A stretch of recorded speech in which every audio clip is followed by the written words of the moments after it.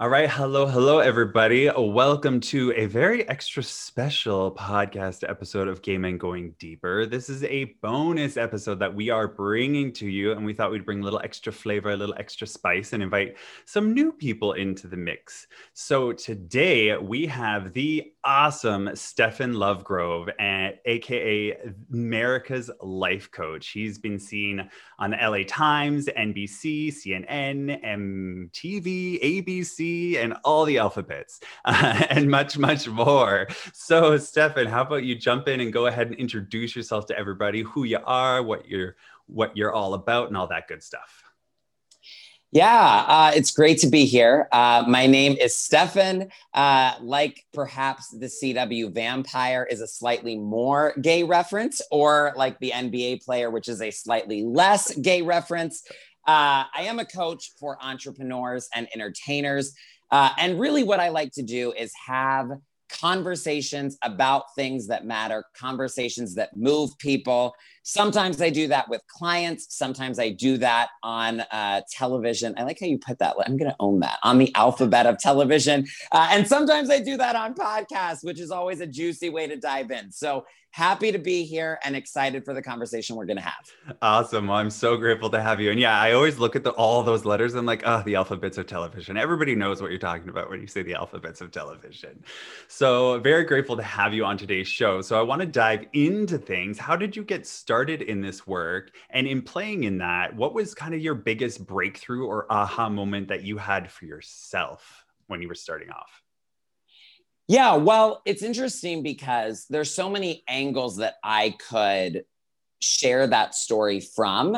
But me being a gay man really was at the center of the story, because I grew up in very, very, very strict fundamentalist religious cults in the southeastern United States, where obviously being gay was not in fact celebrated, but very, very shamed and looked down upon. And so that was the first 2 decades of my life. And that was where everything started for me. And I find myself in college trying to find my way into a foundation of self-love, trying to figure out how to be who I am, how to love who I am, how to even figure out who I was at that time. And there were a lot of tools I used. I got into meditation around that time. I was doing 4 years of therapy. And right in the middle of all of that, coaching entered the equation. And it was actually a gay man, Jordan Bach is his name, who was the first life coach. Do you know Jordan? I've interviewed Jordan. I love Jordan. So I didn't know what a life coach was. I came across Jordan. And again, I just think it's a really beautiful thing. Jordan was the one who, there's always a higher paradigm that we've got to shift into when something needs to heal, right? And Jordan was so far beyond the paradigm of being gay is not a sin, which was the thing I was trying to overcome at the time from religion.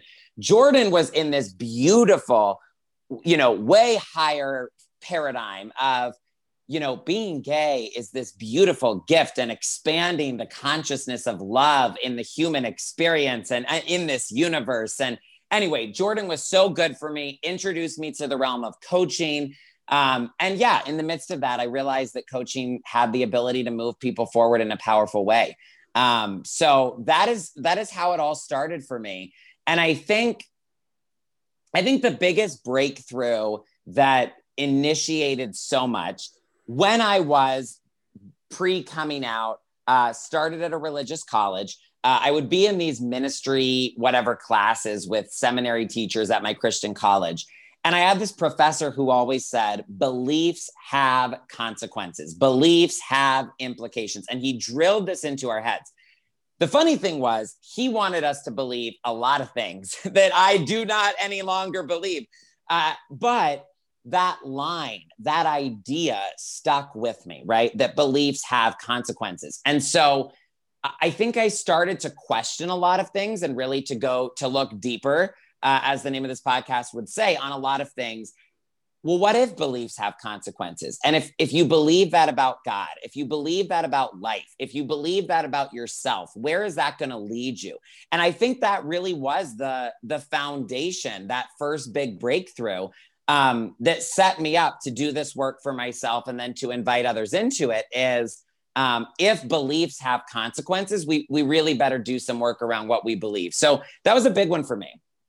I two things to say to that. One, Jordan Bach, love him. He was also kind of my not first intro, but he's definitely quickly one of the first people that I found in this realm because Gabrielle Bernstein was my first person, and they're like besties and like got on like a house on fire. So awesome. I love that he's your person that you found your way. And the second part is mistaken limiting beliefs is the hugest issue I see when working with somebody, is that those things that you choose to believe can have repercussions later on down the line. And you grew up cultivating all these beliefs and all these limiting beliefs about yourself that may or may not be true, but it's doing the work to unpack those and be, okay, is this true for me right now? Or is this true for me back in the day? Has this evolved? Has this grown? And a lot of people don't dive into that work. So how do you dive into that work with somebody when you're working with them and kind of start touching upon those maybe possibly mistaken or limiting beliefs that they have about themselves? Yeah, the thing that's complicated about beliefs is we have entire belief systems that operate both in a conscious and a subconscious realm. And I think it often goes, I hate to keep using the word deeper just because it's this podcast, but it often is deeper than people think. And, affirmations, for example, get a very bad rap because there's often a very surface level conversation that says, for example, oh, you have a belief in scarcity. Well, why don't you just shift that into a belief about abundance? And that sounds good on the surface, but it's deeper than that. It's more complicated than that. And just telling somebody that is not going to necessarily move the needle for them, right? And, I'll throw out an example specific to this conversation, and I'll shout out one of my queer friends in the coaching space, Alexander James. Do you know Alexander James? He always put people on the spot. I'm like, do you know this person? Which is such an awkward thing to do. Do you know them? Right. Well, and it's awkward for two reasons. Because one, sometimes people know them and they don't like them or they're not on good terms. That's also awkward. And sometimes you just don't know them. But anyway, I'll shout out Alexander James. I remember I was listening to an interview he was doing one time, and he said, gay men, have you ever noticed that straight men don't feel the need to make sure their eyebrows are symmetrical? Probably because, or that they look good in a Speedo, probably because they haven't been told that they were wrong for existing since birth. And which just hits deep. I mean, I hate if I, sorry if you had to hear that in public. But I bring that up as an example of that's the kind of thing we're talking about, that it is deeper than we think. It's not just, oh, I have a belief in scarcity, but there's a deeper thing. I don't feel safe in my body. I don't feel like the universe is on my side, or God, or whatever I believe in is truly on my side. I don't feel supported by life. Like, it is these deeper things. And, the only way to do the work is to unpack them. We really have to look at it. We have to open up that inner conversation. We have to go a step deeper than just the thoughts. And we do have to find those belief systems that are running the show. And I mean, there's so many directions it can go. I guess the one thing I'll say here, I find beliefs and identity are often very connected. And so one very practical way to dig through the beliefs is to start looking at somebody's sense of identity. And that example from Alexander that I shouted out, again, there's an identity thing at work there of, I was given by society, by my parents, by religion, I was given a belief that who I am is wrong. And now that's a belief system that's become an identity that subconsciously just exists. And so that's where I often begin with people is beliefs, identity, what's going on there, because the chances are those two things are running your life. I 100% agree, because a lot of the work that I do is around core identity, core belief, like who am I as a person, and unpacking that kind of thing. And it's very different as like who you are at the core is not how you do things. Who you are at the core is not what you do. It's not your CEO job. It's not your marriage. It's not your relationship. It's not whether you're a good brother or a bad sister or these other things. It's that truth deeper down, like I am a good person. I believe that I deserve good things, but you have to work through all the other stuff in order to get there first. It's interesting because I was having a conversation with somebody earlier today about being gay men and this kind of like thing we're born with, like from the get-go, we are told we are wrong and something is wrong with us. So already we are rejected by the world. And then we grow up and we try and intermingle with each other. And we have these kind of like rejection wounds because we believe these things that we've created for ourselves that the world has told us that you are not worthy. And thus, you know, say you're flirting with somebody and they reject you, our rejection energy that we put out is so different than in the heterosexual world where a girl flirts with a guy and she rejects him and he turns around and goes and flirts with another girl. Like, it's just so easy for them to flow around. But when dealing with gay men, there's so much drama and things that flare up and like all of a sudden they turn on a dime. They're like, I didn't like you anyways. Or those conversations that you've had where you're like, but you were just flirting with me. I don't understand what's happening right here. And it's because we play into those stories of, you know, core identity, core beliefs, mistaken beliefs. Instead of like doing the work, we put up these walls because we've had to learn to put up those walls simply to survive. And so I want to ask, like, through growing up in the religious background that you grew up, I'm curious as to like when you realize that for yourself that like, hey, I'm a little bit different than everybody else. And then how that story played out for you in regards to going to this school. And when did you decide to shift out of that and go, you know what, I need to follow my own path. I need to discover my own story. Yeah. I mean, it's a loaded question because it's a loaded story. What I would say is, in the narrative that I grew up with, it was very much an us versus them, good guys, bad guys, in group, out group kind of narrative, right? And, you know, I always say, anytime I mention anything having to do with my parents, my mom, etc., I always say I don't need to shout her out because I assure you she's not listening, but love you, Mom, anyway. We'll send it out energetically. But one of the most healing conversations I ever actually had with my mom that really did get us to a deeper place of understanding, and I don't know that I've ever shared this anywhere, is when I said to her, Mom, it occurs to me in this narrative of who's in and who's out that I grew up with that you very much believe in.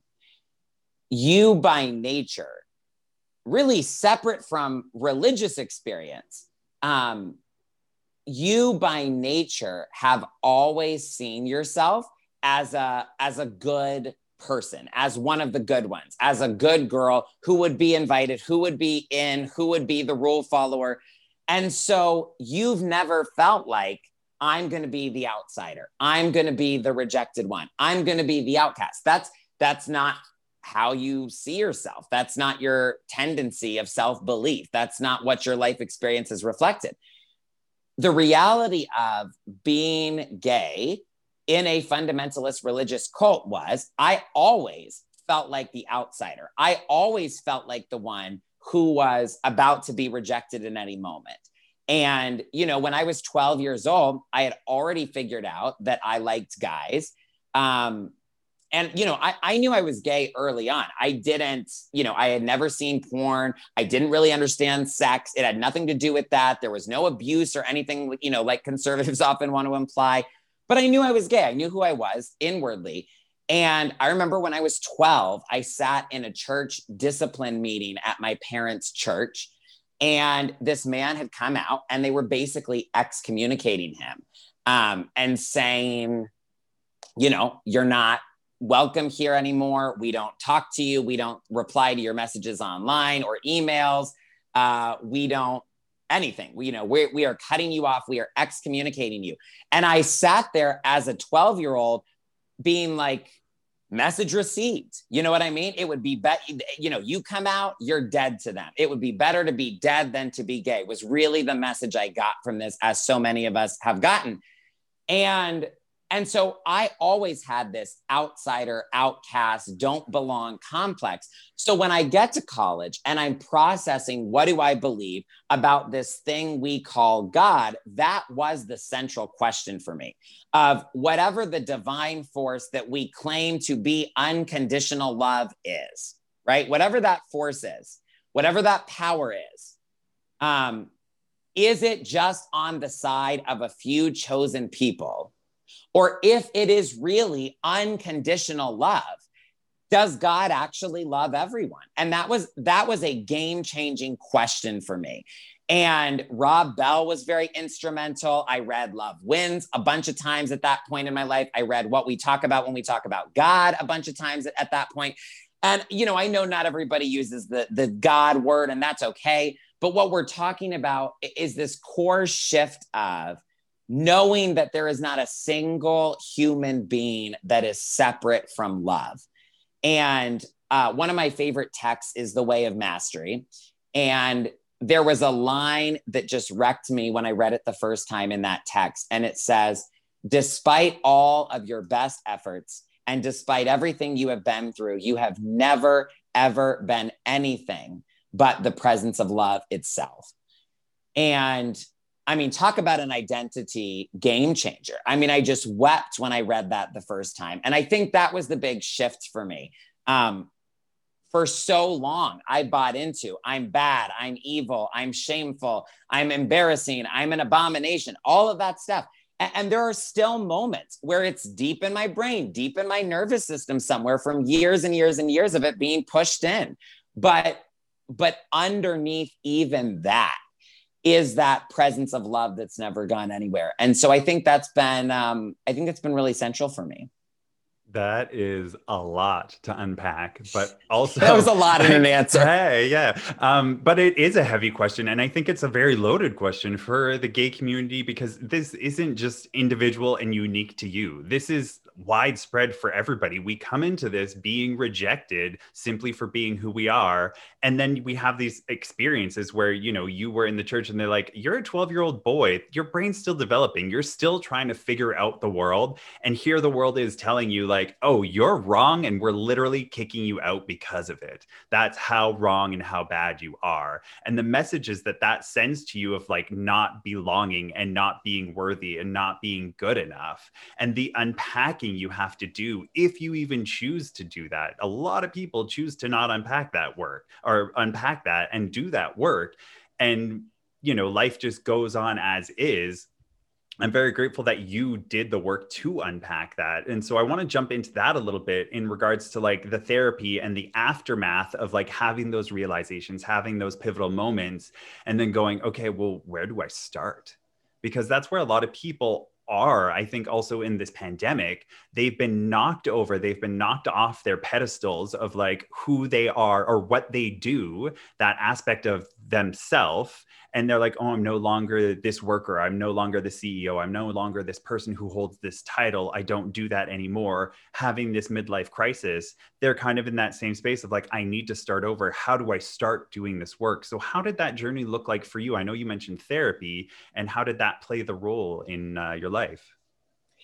Yeah. So I feel like a lot of coaches have these very soundbitey lines about therapy is the past and coaching is the present and the future. And I don't like to generalize, right? Because I know that there's a lot of therapists doing therapy in a lot of different ways. But I will speak to my own experience. And I will say, for me, my therapy was 4 years of unpacking childhood. That actually was what it did for me. And so there was a lot, family dynamics, my relationship to my mom, my relationship to my dad, what I experienced in childhood, the messages that were sent consciously and subconsciously. Therapy was a lot of unpacking the past. And I do think I couldn't have moved forward without facing that. But I also know what was so powerful about coaching beginning to enter the picture is I did have to find new ways of being, right? Like, unpacking the past doesn't automatically inform how you want to show up now. And I did have to figure out these crucial questions of who am I? What do I believe? What do I want to do with my life? And what does it look like for me to show up as a gay man now? And there's so many questions there. I grew up in a purity culture that shamed everybody. For example, what is my sex ethic now?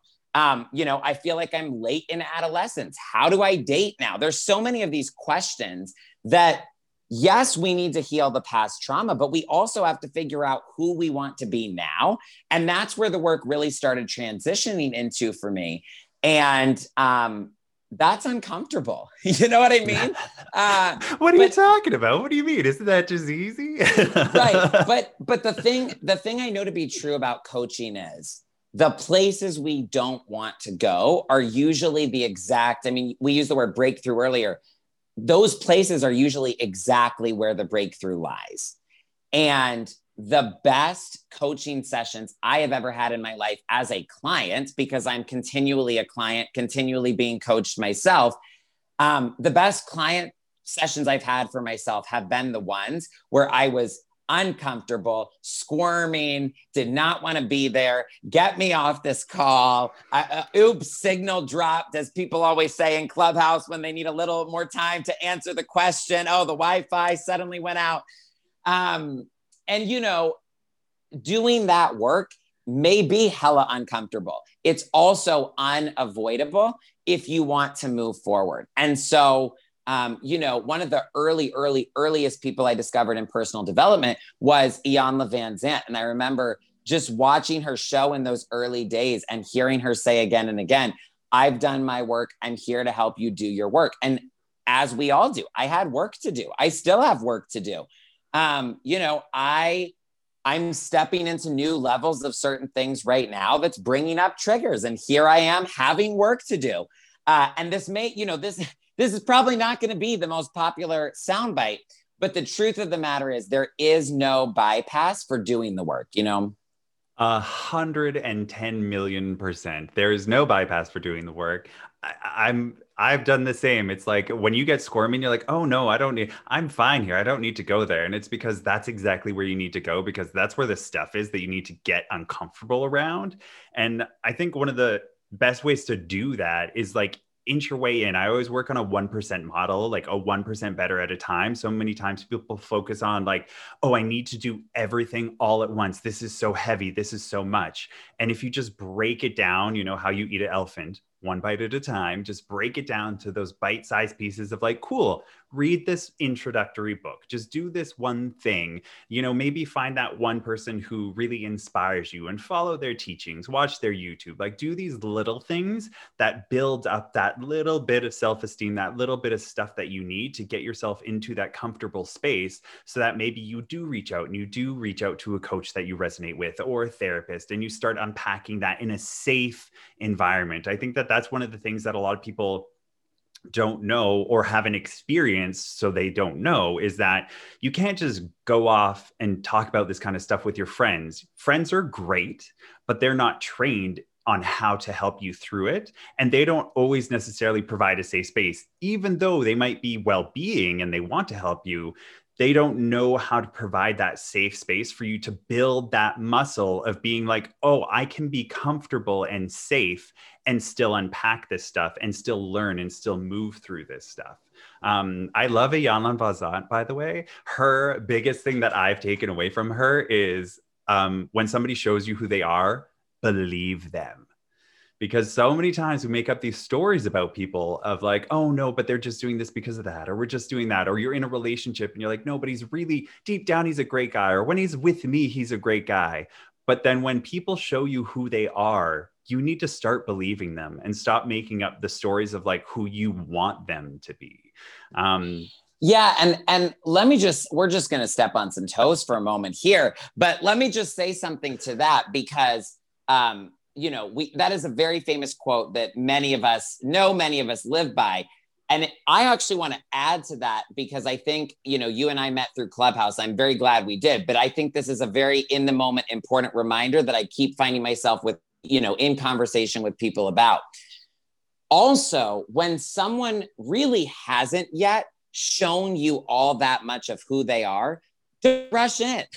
And I love to quote this. There's a psychologist named David Richo. He has an incredible book called Daring to Trust. I love it. I recommend it. When I was crying over a guy, it was helpful and healing. But in Daring to Trust, he talks about, and literally, I cannot tell you how many just friends, not even clients, but including clients, but friends will tell me, Stefan, I think about investigative mode from David Richo on a daily basis because of you. And I'm like, I'm so happy to hear that. That is game changing.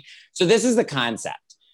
When we rush in with trust for someone who really hasn't earned it, not because they're inherently bad, but just because we don't know them yet. We don't know them like that. When they reveal something more and it turns out to not be what we expected or what we wanted, if we rushed in too early with trust, it feels like a betrayal.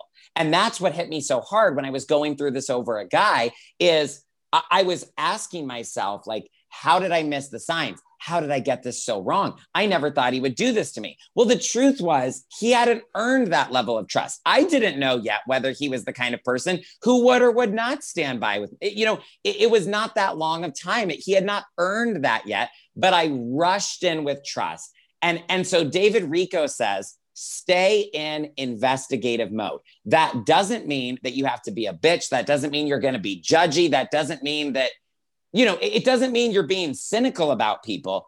As I like to tell my clients, I just want you to observe. Let yourself be present, listen to what they're saying, see how you feel, watch what they're showing you. And until you really have enough information, stay in investigative mode. Because I think what's happening a lot, and because I reference Clubhouse, I think what's happening a lot is people get one piece of data, right? Well, I liked them here. They were nice to me here. Well, they're hot on Instagram. If we're being real, sometimes that's all the data people have. And then there's no investigation of, do I even really like this person? And people just rush in. I want them to like me. I want to be friends with this person. I want to date them. I want to whatever. And we're rushing in without even the person really having time to show us who they are. So yes, when someone shows you who they are, believe them. And if they haven't yet really shown you who they are, don't rush in with trust, because this really is the difference maker. If you haven't yet given someone blind trust, when they show you something undesirable, it's not a betrayal. It's just a disappointment. And that is far, far easier to handle. I am living for this conversation. I'm giving a big applause right now because this is so crucially important. And earlier today, I was during the conversation I had earlier today, I was also talking about people having this want to be chosen, to be seen, and this energy around that. And that's why we rush in so quickly, because when we get that energy of like, somebody's paying attention to me, I'm important to somebody, like I love this energy, like, yay, I'm the center of attention. We rush in because we want to go towards those good feelings. But it's like you said, if you go in too quickly and then, you're met with this betrayal, quote unquote, it's not a betrayal. You just didn't take your time to actually get into the investigation mode and just be like, hey, this person's amazing. I really enjoy spending time with them. Let's go in this direction and see, how things go on, but stay in that investigation mode. That is such a golden nugget. Thank you so much. Or a gem, as we would say on Clubhouse. A gem, yeah. I'm going to quote somebody else. And anybody who has listened to me for 5 minutes knows I quote so many people because I even from non-traditional personal development sources, I am constantly taking in ideas and sitting with them and playing around with them. And I always try to give credit if I know an idea came from somewhere. But I think about in Taylor Swift's last stadium tour, which I attended repeatedly, I and loved, by the way. And if you are a gay man that doesn't like Taylor Swift, please push stop now. I'm kidding, but kind of. But anyway, so in her last tour, she had this poem and she had this line that she repeated twice in the poem. And she initially says, I wanted a love that was really something, not the idea of something. And then at the end of the poem, she says, standing next to me was a love that was really something, not just the idea of something. And I think about this a lot in coaching. And again, let me just come for some people's throats here, but there are a lot of people, you just have to observe. There are a lot of people in business and coaching spaces online that will sell you the idea of something and will be perfectly willing to get hyped with you about the idea of it. But if you watch over time, you notice the something is never panning out. And we're just getting hyped about the idea of something. And I think this really does happen with dating, where we can have the idea of something in our head. and someone shows up and we, again, we don't live in that investigative mode where we observe and we really let ourselves be present with who is this person, what are they showing me, and how do I feel in their presence? But instead of being present with that person's frequency, we latch onto our idea and we project the idea of the relationship, the idea of who they might be, the idea of what we could become. We project that onto them, and we're not present with that. We're not present with them. We're not present with the moment. We're living in the idea of something. And I know it's funny that this concept is not, in fact, a coaching concept, but a Taylor Swift quote sung before Call It What You Want about Joe Alwyn. But the thing is, it really could be and I just am unashamedly fangirl here. There's not many people I'm willing to be fangirl for, and I am here. And by the way, if you just jumped on the bandwagon at folklore, I mean, I don't even want to hear it. But anyway, I'm living. I'm so living right now. My point here is, every time that I have moved from the idea of something to the reality of it, even if the reality was scary, even if the reality was new, even if the reality was deeply uncomfortable and out of the comfort zone, it was a game changer. And I do think for people listening, for people watching today, that could be a shift of what is it that you keep in this comfortable realm of, it feels good to have the idea of it, but I don't actually have to bring it into the now and actually have to change something within me.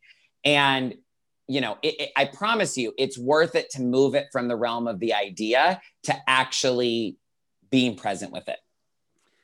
So yes, I fully agree. And I want to dive into this a little bit deeper of maybe actionable steps or what people can do to start shifting away from like the projections of what they want and the ideas of like, oh, this could be amazing, this is like the love of my life, and bring it back a little bit to live in the moment of like, this is the reality, this is the moment, and not being cynical about it, but being real about it and getting to that space. How could that look for some people? What are some things that we can do? Yeah. So there's a lot of things that come to mind. I'll give a dating example since we're just on a little, tangent with this. I have a fabulous coach named Danielle Randall. Shout out, love her. One day she said to me, so many spiritual entrepreneurs in particular want their soulmate to show up, but they are absolutely opposed to going on a first date. And this is actually not a dating conversation, but I use this as like an example of the principle, right? There's a lot of people that want to end up with their dream relationship, right? But they don't enjoy dating. And so they actually will currently remain closed to the dream relationship because the process that leads to what they want doesn't feel like what they want. And this is a really big key. Like I'll give an example for me from the last 2 years. I've really wanted to do more with television. And for a while, I was like, I'm not going to do anything that's not the absolute dream.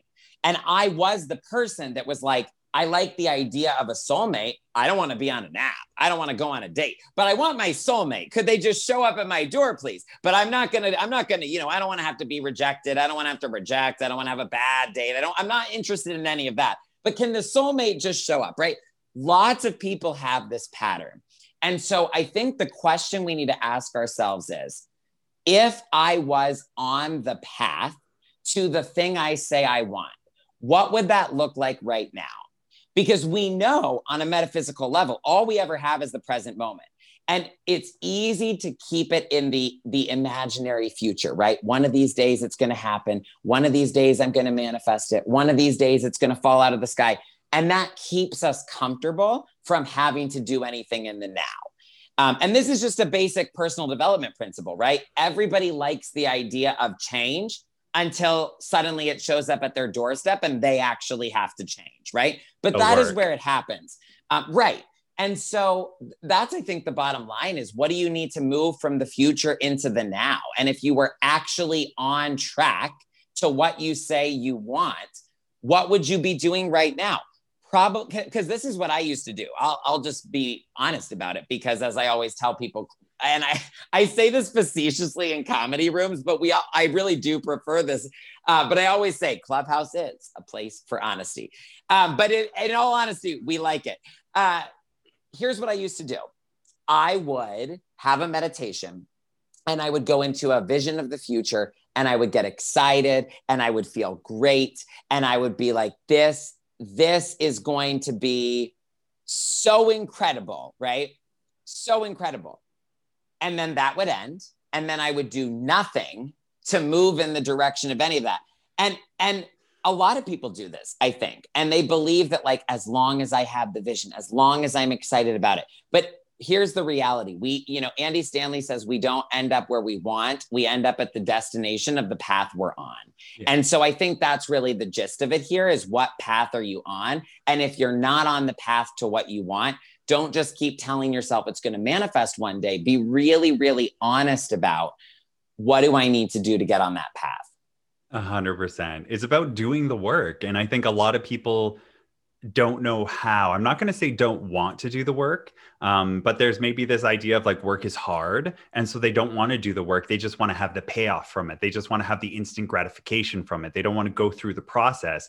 But taking it back to what I said earlier, it's that 1% idea, 1% better at a time. You have to take one step. If you're going to move across the street, you have to take a step and then another step and another step. You can't just imagine being on the other side of the street and be like, it's going to happen one day. I'm not going to walk towards it, but it's going to happen. Like, no, you have to actually take the steps to cross the street to get to the other side. And that might look like starting off at the beginning, doing those small things that you're like you were talking about, you're like, oh, I only want to do the big shows, but I don't want to do any of the other small stuff. But how are you going to get to the big shows if you don't do the small stuff first? And it's so important as well, because that's where you learn the lessons. That's where you make the mistakes that you're like, oh, that didn't look so good. Or, oh, that answer wasn't so great. And you start to learn and collect all this information of like how to speak, what works well, what doesn't work well, and what you like to talk about, what lights you up, so that when you do get to that place, I think it was Oprah that said, I don't know, I'm going to butcher this. It's not a quote, but it's like about overnight success and how like overnight success just happens, or like that moment where you meet somebody and your life changes. It's opportunity meeting hard work is like the miracle. It doesn't just happen. If you want to be a singer and you meet somebody who's like, okay, sing for me right now, and then I'll give you a contract. You needed to do the work beforehand to practice your craft, to become a great singer, so that when that moment hit, you're like, yes, I am ready to sing. Instead of being like, oh, well, this moment I always wanted this moment. Now it's here and I don't know how to perform because I've not practiced the steps to get there. And to take it back into the dating realm, because that's always a hot topic. My roommate says something along the same lines of like, you're on Tinder, you're on all the apps, and you're on Hinge and whatnot. And you have to go through all the ones that aren't going to work out, because that's doing the work. And every time you meet somebody, you're going to learn something new. You're going to learn something new about yourself, what you like, what you don't like. You're going to learn something new about other people. And eventually, after doing the work, you'll find somebody who it's like, you've done the investigation work and you're like, yeah, me and this person could really be something great. I'm going to stay curious about it and I'm going to do the work. But a lot of people are just like, no, I just want the instant gratification. I just want to get there. I just want it to be magical right away. Yeah. And, I feel like I sound like a cantankerous grandpa talking about, the perils of social media. But here's the thing. I love social media as much as anybody. We're connected right now, literally because of it. But we also have to be honest about how things affect our brains, right? Like, I think it's a very healthy, smart thing to do, to be aware of how something affects you. And we need to be aware that social media wires us for instant feedback, and it wires our brains to look for that instant validation. I mean, I have to walk clients off the ledge with, well, I put up this post and I don't think my audience responded to it. And it's like, for example, from a sales perspective, number one, the best clients are often silent onlookers that don't engage. Number two, you just put this up 32 minutes ago. We haven't even given the algorithm time. We don't know how well it's going to but it's wired our brains to look for that instant reward. And the problem is so many of us look for the quick dopamine hits that don't come from being in the process. And I believe in process. I think it is underrated. I think it is so important. And to talk about this, I love this concept of getting in the room because, you know, right now in the entrepreneurial, all of that space on Clubhouse, everybody is trying to get, you know, I need to get into the room with the right investor, with the right person, close the deal, get the sale, get the client. And I also work with people in entertainment a lot. And of course, in the world of Hollywood, everybody wants to get into the room. And you know what I found, Callan, is there's a lot of conversation about how do you get into the room. There's not as much conversation about can you show up and hold your own when you're in the room? And it's exactly what, this is why Oprah talks about this. If you're not ready when you get into the room, if you can't show up and shine when you're in the room. And all of these are principles that apply across all of these areas. We're talking about Hollywood, we're talking about dating, we're talking about life. If you can't meet the moment when you're in the room, getting in the room isn't going to do it for you. 100%. And I love that you said this. For just to catch everybody up who's listening, if you don't know, Clubhouse is a new app, like a new social app. And it's kind of like, I describe it as like a hybrid of like podcasting meets like live audience interaction podcasting. So it's all voiceover. It's on iOS right now. It's still in beta, but that's where we met. And there's these rooms where people can go on stage, like quote unquote stage, and they're the speakers, then moderators, and then you have the listeners. And the moderators can bring people up on stage to talk or to ask questions. So there's a lot of like very big, you know, multi-million entrepreneurs on there who are giving away a lot of their advice in how they grew their businesses. So it's very interconnected and it has that personability of voice and being engaged. But exactly what you just said, if you don't practice that skill, you're going to freeze up when you get to the stage, even though that's your dream. I need to get there. I need to be there. That's where it's all going to happen. No, though, it's going to happen through the little steps, through the work to get there. And I actually met this girl in this room. We're going to have a room this Friday.